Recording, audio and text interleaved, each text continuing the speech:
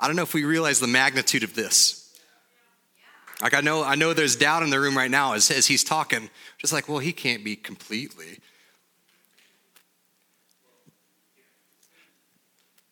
Jesus does these things. Jim didn't earn it. I didn't earn my freedom. Okay.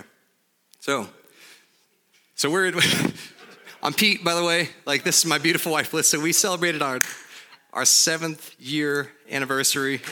It was yesterday, but we celebrated Friday. And the girls went to our dear Aunt Julia's house. Yeah, I'm so thankful to be here. Like, I'm like more than anything, not my position in the room today. I'm thankful to be alive. I'm thankful to be part of this.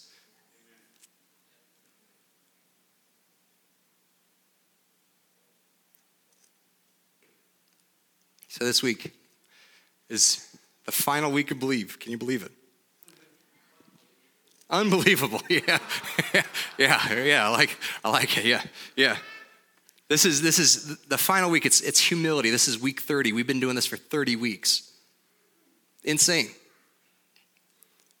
But I'm telling you, like, the fruit that's coming out of this, like, so the first 10 weeks of Believe, what we did, it was a chunk of chapters, and they covered these core foundational beliefs of who we are as Christ followers, as Jesus people. And it was kind of broken down into, like, it's categorized in, what do I believe? What is it that I believe? That was the first 10 chapters. The following 10 chapters was in the light of these things that I've declared and maybe for the first time learned about. Because let's be honest, like, the reason this book was written was to combat biblical illiteracy in the church. So in the light of these facts, in the light of these things, it causes something to well up in us, and the question arises, what do I do? And it's not like, so I was talking about Jim not earning what was given to him freely, and I haven't earned my freedom. My freedom happened because I encountered the living God. I don't have time to go into my story, but I was an addict. Like, pick your poison. And I realized that I was like, I realized truth, and it wasn't that I was made busted. Is that my proclivities were pointed at the wrong thing. I am an addict, but I am focused on my addiction. And it gives me life. When we take these things that were given to us and we point them at anything less than the source, it breaks us. Breaks us. And you wonder why there's brokenness in the world. It's because we chase something that doesn't satisfy. There's one being that satisfies. There's one being that gives life. Yes. So the second group of 10, what do I do? So it's these things well up in me: worship, my generosity, like how I interact with other people. Like there's a whole list of them. They're the fruit of what's been poured into us. I don't know if you know this, but we're all bearing fruit. All of us. We're all reproducing ourselves. Now we can either choose life, and I stress the choice. We can choose life, or we can choose brokenness.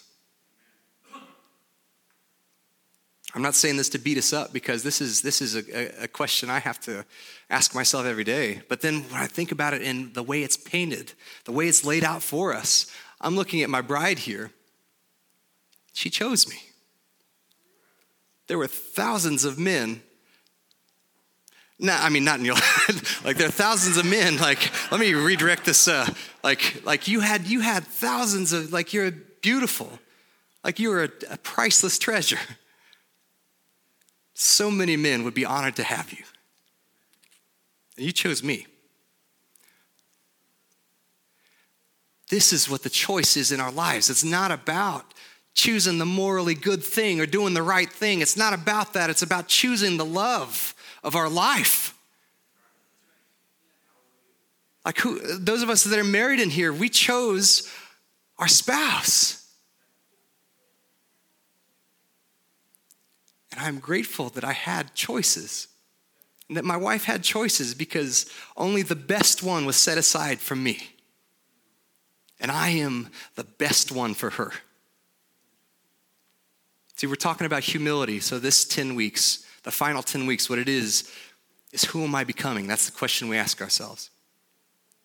So if I've learned these things, if these things have been foundationally sown into my life, then something happens when that takes root. When I grab a hold of that, something naturally happens. But when those things, that fruit that like consistently comes to bear, like that's who I'm becoming. And so I want you to know, like, again, you are not earning it. He is doing the becoming. Do you know why? It's because he is good. That's it. He alone is good. There's not a soul in here by accident. Oh, man.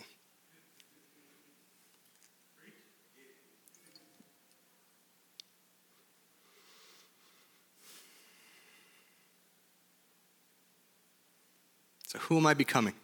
What is the output of my life? Again, I say, we are reproducing something.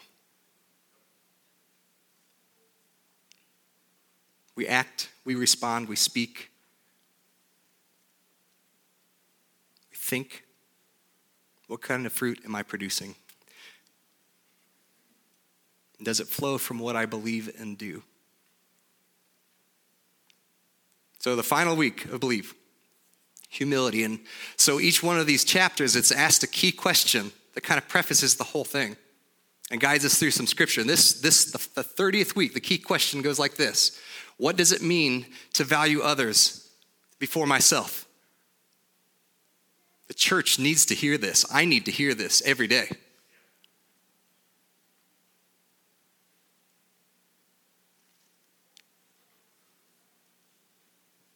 What does it mean to value others before myself? And the key idea for this week goes like this. I choose to esteem others above myself. I choose. It is the joy of the choice. It's the joy of being provided the right choice. And it makes the right choice that much better. My wife makes every other choice that I made in my life insignificant because you were the right choice. And it makes my life full.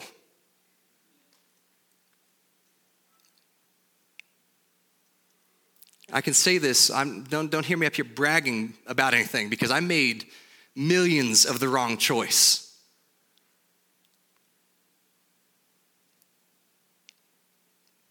Jail cells suck. Addiction sucks. Broken relationship sucks. But I gotta stress, the right choice is available. And presented to you right here today. That's why you're in this room.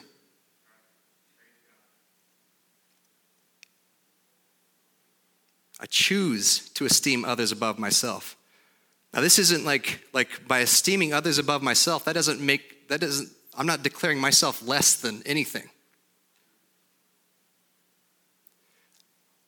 If I'm going to esteem someone over myself, it means I'm agreeing with what God says about me. And I function from the state of, I am so solidified in who I am that why would I not want people to know the same thing? Come with me is what it is. Not me, Jesus. Why would I not want you to know that?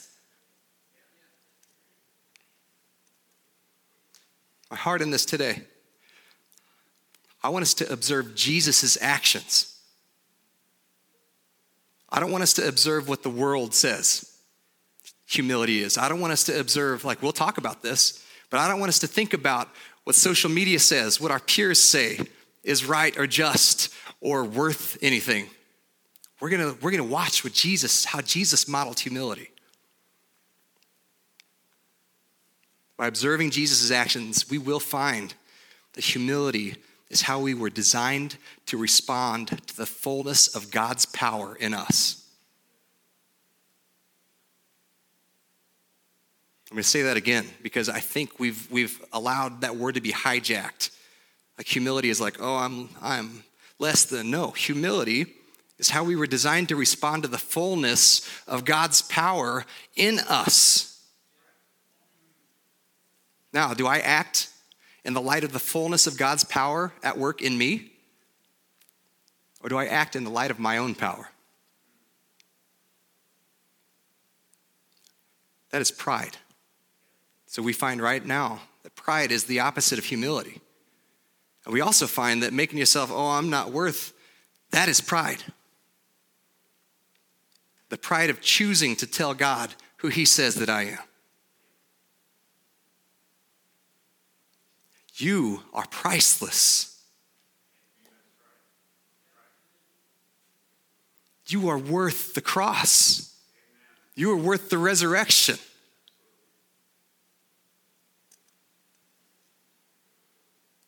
Let's get to the key verse. If you got your word with you, it's in Philippians chapter 2, verses 3 and 4. So this is kind of, each chapter kind of takes a chunk of scripture and it addresses the rest of the chapter. I'm just going to touch on a little bit of the book, but Philippians chapter 2, verses 3 and 4 says this. Say this with me. Do nothing out of rivalry or conceit. I think of social media just right out of the gate. Do nothing out of rivalry or conceit, but in humility, consider others as more important than yourselves. Everyone should look out not only for his own interests, but also for the interests of others. Look at that. He's not saying quit looking at your own interests. He's not saying don't take care of yourself. Because in reality, if we are taking care of ourselves, others will come to the forefront as needing our attention. I love my babies. Everyone should look out not only for his own interests, so look out for yourself, but if you do that in a way that is fueled by God's fullness of his power, we're going to hold other people up. That's it. Webster, so let's see what the world defines as humility. Webster, and I love this definition, Webster's dictionary provides this definition for humility. It says, the freedom from pride.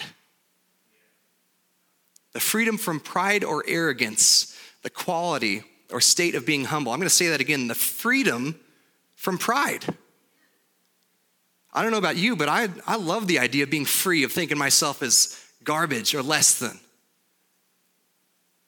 Freedom from pride. Arrogance is telling God who he says that I am. And humility comes from the Latin word humilitas, which is closely related to the Latin adjective humilis. Look at that.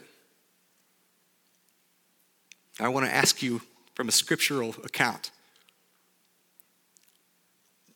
what was humanity made from? So Webster agrees.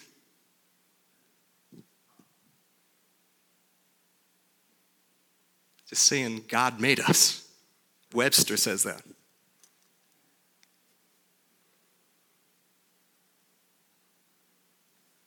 So there's Webster's definition. Now what does the Bible define as humility? So in that, would you throw up that Philippians passage again, please?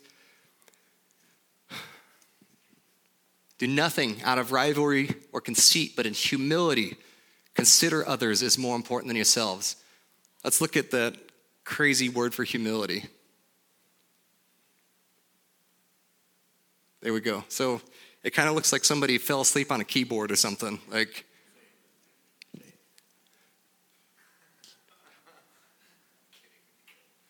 tapainaphrasune. I will not say that again.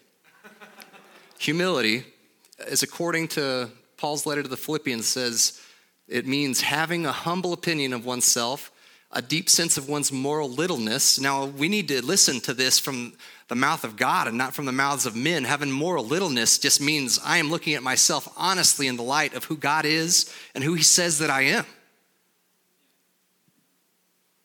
Not making less of his creation. The pride in me. Having a deep sense of one's moral littleness, modesty, humility, lowliness of mind. Again, it is the recognition of who God is. It's not making me any less than what he made. It's making him as big as I can make him.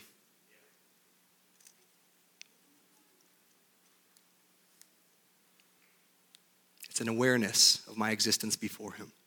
And now that crazy excuse for a word is made up of two compound Greek words. Tapainas. I don't know if I have that. Yeah, it's okay. I sleep like a rock normally, and last night I got 40 minutes of sleep. I could not sleep. And that is never the case for me. But as I was talking through the first service, I was like, he is building my reliance on him. Because if I'm moving my mouth, then that's me. That is my own power. That's my own pride. Or I can choose to be weak. As Paul said, Jesus told him, in your weakness, my power is made perfect. The dudes in here need to hear this.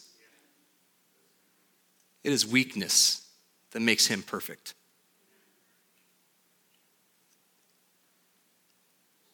Okay, so tapainas, it means not rising far from the ground. So that's one part of that crazy mess of a word. And then phrein, tapainas and phrein, means the midriff. It's implying sympathy.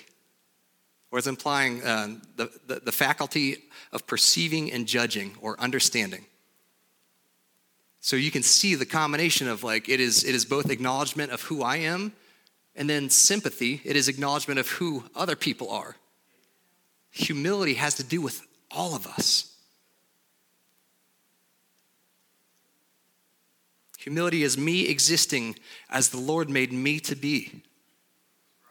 Not only that, but it also means that I should desire others to live as the Lord made them to be. That's why we pick others up more important than as more important than ourselves. Doesn't mean that they are. It just means they need to know, we all need to know how much we are valued by the King of Kings. We need to know these things because otherwise we just do Christian stuff and we just make rules for ourselves that we fail at. New Year's resolution, right? You are worth it. You are loved. You're royal.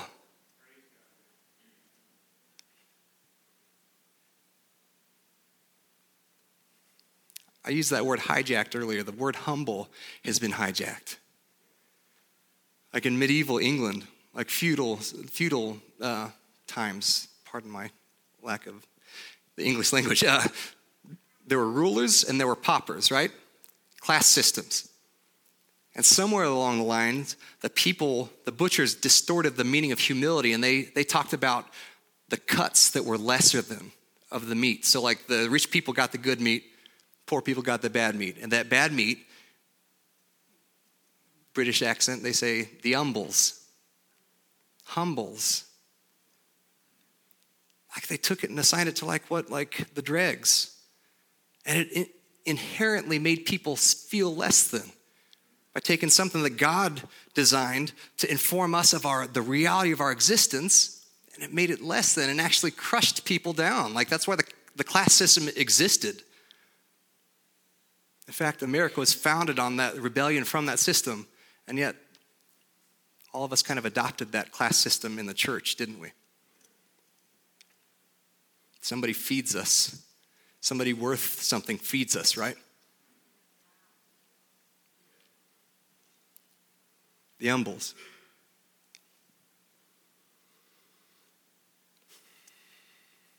So we've heard what the world says humility is, and we've heard what that scripture passage in Philippians says humility is.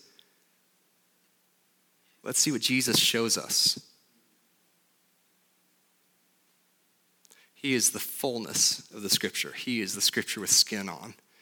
He breathed it. He spoke it. Those of you that don't know it in here, it's like he quoted the scriptures, the Torah. It came out of his mouth. He lived it.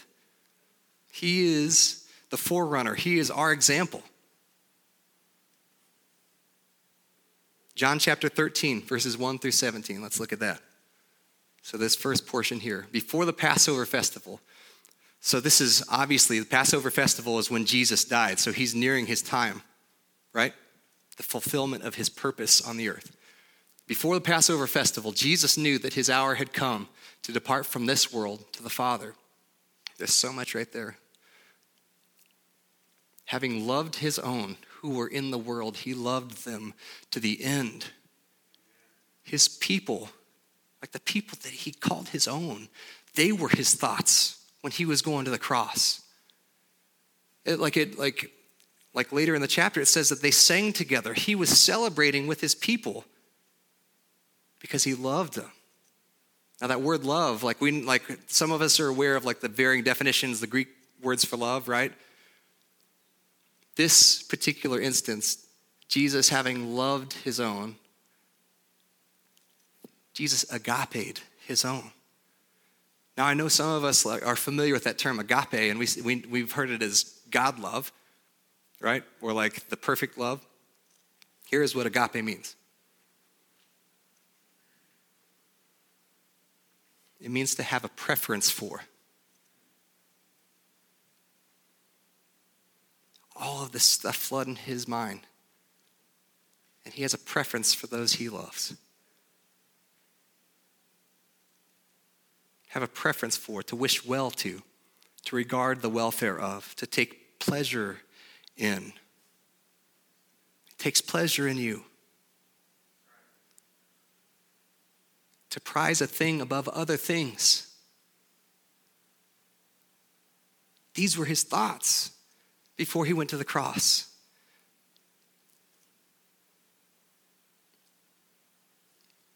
To be unwilling to abandon or do without. That's what agape means. He is unwilling to abandon you or do without you and me. Unwilling. The Lord of the universe, the one that spoke and everything happened, is unwilling to do without us. To welcome with desire, to long for. Okay, let's go back to the scripture. Now, by the time of the supper, the devil had already put into the heart of Judas, Simon Iscariot's son, to betray him. Now stop right there. What is Judas encountering? Pride. How am I that different from Judas?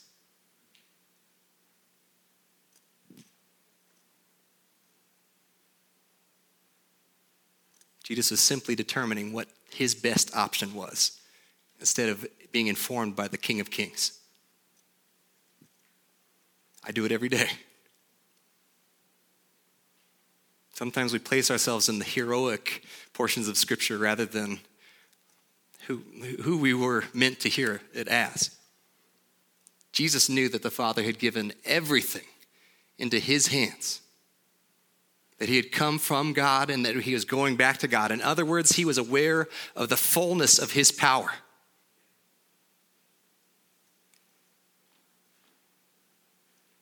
What do you think he did in this moment?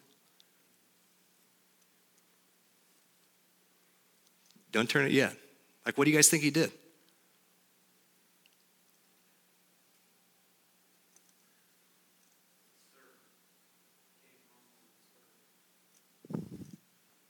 What's that? Yes. The fullness of his power was made, it was on his mind. And what did he do? He washed his disciples' feet. Why is that significant?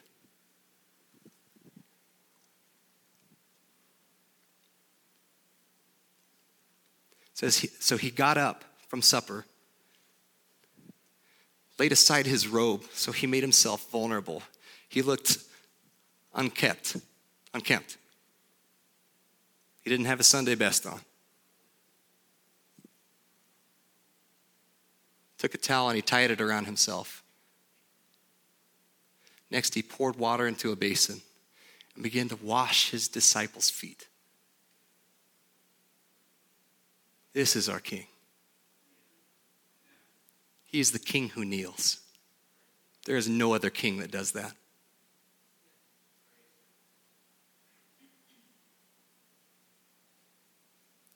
Began to wash his disciples' feet and to dry them with a towel tied around him. Like, imagine the awkwardness of that picture. King of kings, all majesty, all honor, all glory. And he's like on his knees, looking less than cool.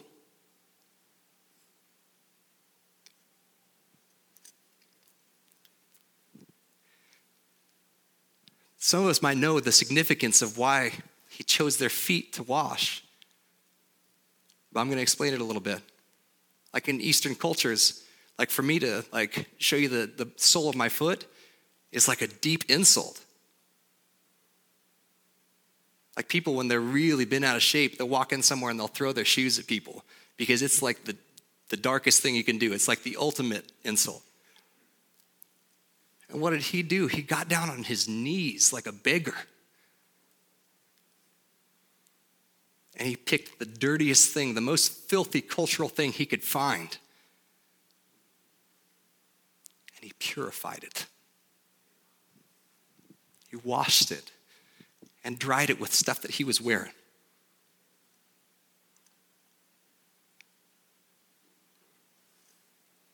He came to Simon Peter, who asked him,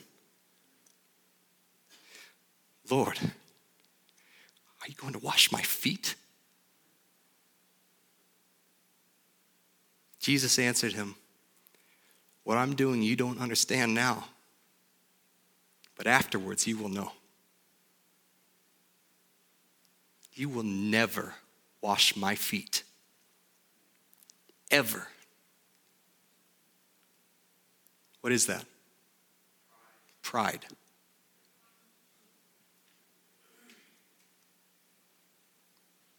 And it was coming from a good place, I'm sure. He was doing the right thing.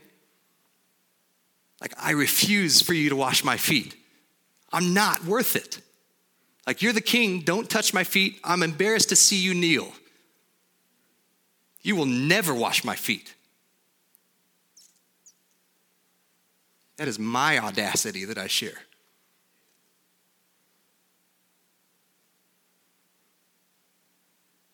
Jesus replied, "If I do not wash you, you have no part with me." And that word for part, I don't have the Greek word for it, but it means share of the inheritance. You don't have what I have if you don't let me.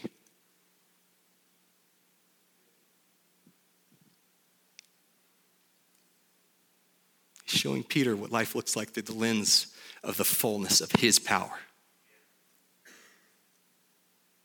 Simon Peter said to him, "Lord, not only my feet, but also my hands and my head." I love Peter. Like, I have a tendency to jump the shark. Jesus says this, he says, "One who is bathed," Jesus told him, "doesn't need to wash anything except his feet." Remember earlier, Jesus said, "You are clean because of the words I've spoken to you." You are clean because of the words he has spoken to you. You don't earn cleanliness. You are clean.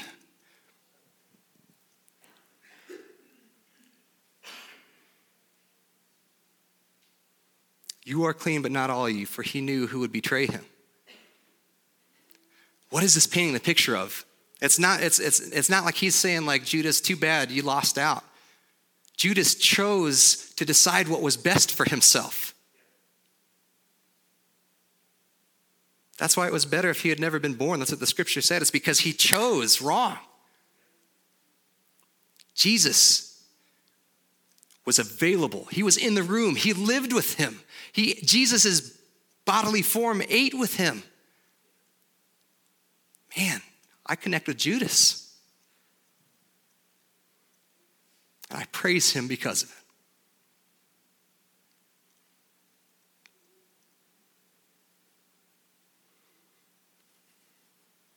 When Jesus had washed their feet, that word wash is this Greek word, nipto. Do I have that slide? Nipto. It means to ceremonially clean, to purify.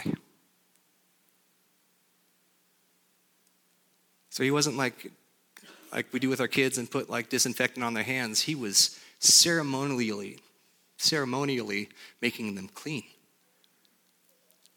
by touching the forbidden place. Like, you don't even look at that.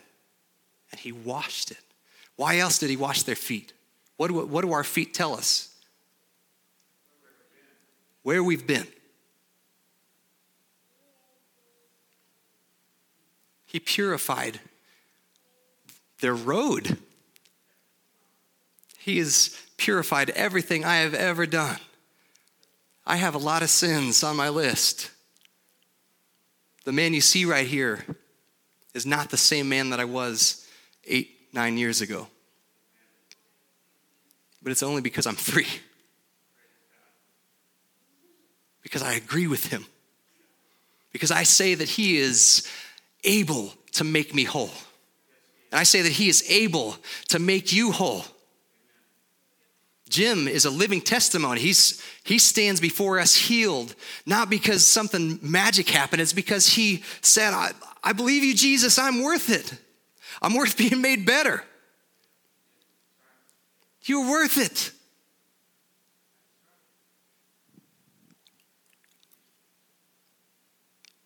I'm running long. I'm sorry.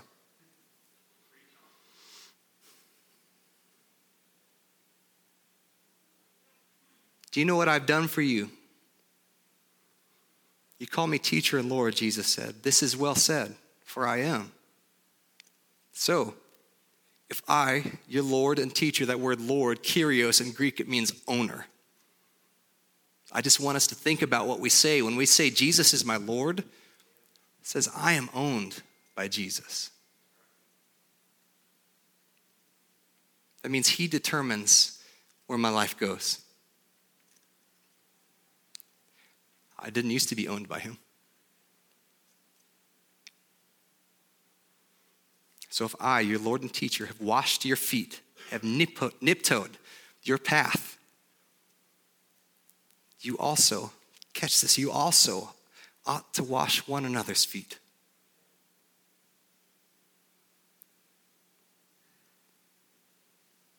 Humility is accepting that and then giving it. Humility is saying, I agree that I'm the shine of your cosmos, that I am the most intricate and beautiful thing that you have ever created. And so is everyone around me, and I'm gonna make sure that they know that their path has been made pure. Now, I can't forgive sins. We all know that. But I can forgive. We all harbor unforgiveness. All of us. Right now, there's a name that popped into our heads right now.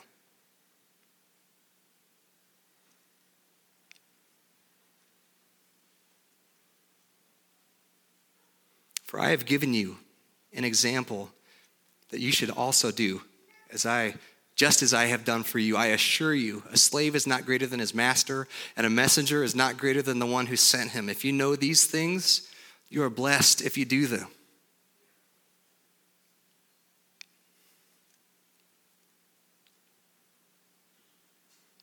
That word wash, nipto, like it's used over and over again, 8 times, in fact. Whenever you see repeated words in the scripture, it's because that is like a billboard. And that's for us. It's for you. So I'm going to take a couple minutes. I have this neighbor We all have this neighbor, right? We just moved into this neighborhood. And there's one neighbor he's been highlighted to me as somebody that I'm supposed to love radically, but he's difficult. You know, like we got a notice on our door like a couple days after we moved in. It's like we get this public nuisance notice. I was mad. Like I was just like I called the local government, and I was like, city of Lenexa, I was like, apparently I'm a nuisance, but I just wanted you to know I'm not anymore because I threw my trash away. You know, like I did that with the wrong heart. That was not humility. I wanted to confess that to you guys because I want you to know that I'm going to take this week to respond to what I've been taught. And I am going to love him. And he's going to know that. So I ask you, what was the name? You don't have to spit it out, but what was the name that was brought to your mind? And how can you take this week to release them from some kind of bond that you've assigned to them? How can you step into freedom? Freedom of pride. Are you guys cool if we lay back? Yeah, what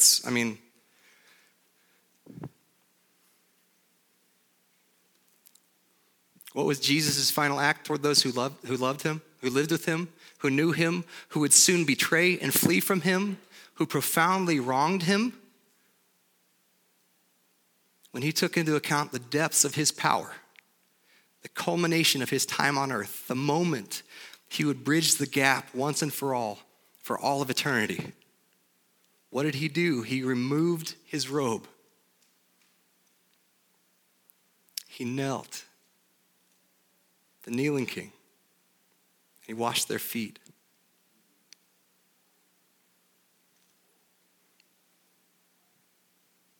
He kneels to wash our feet.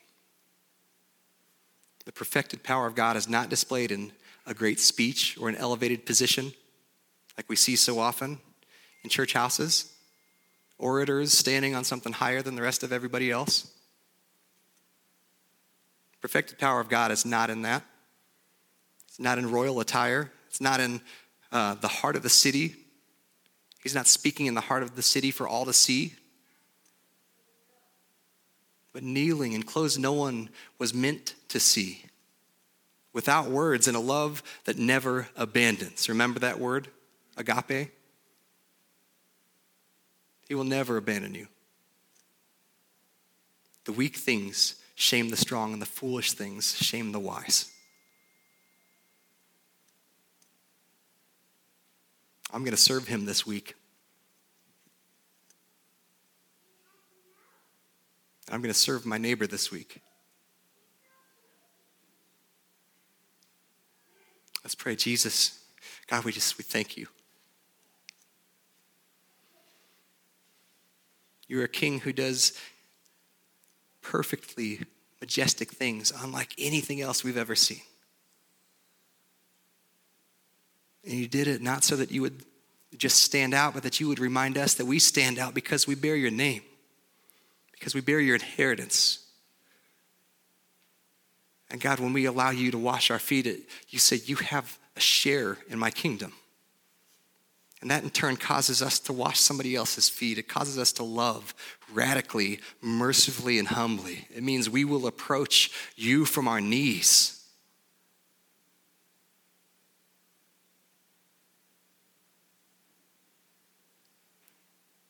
Thank you, Jesus, for your bountiful mercy. We love you. Amen. You guys, it has been a blessing to be here. Have a great week. I'm sorry to go so long, but yeah.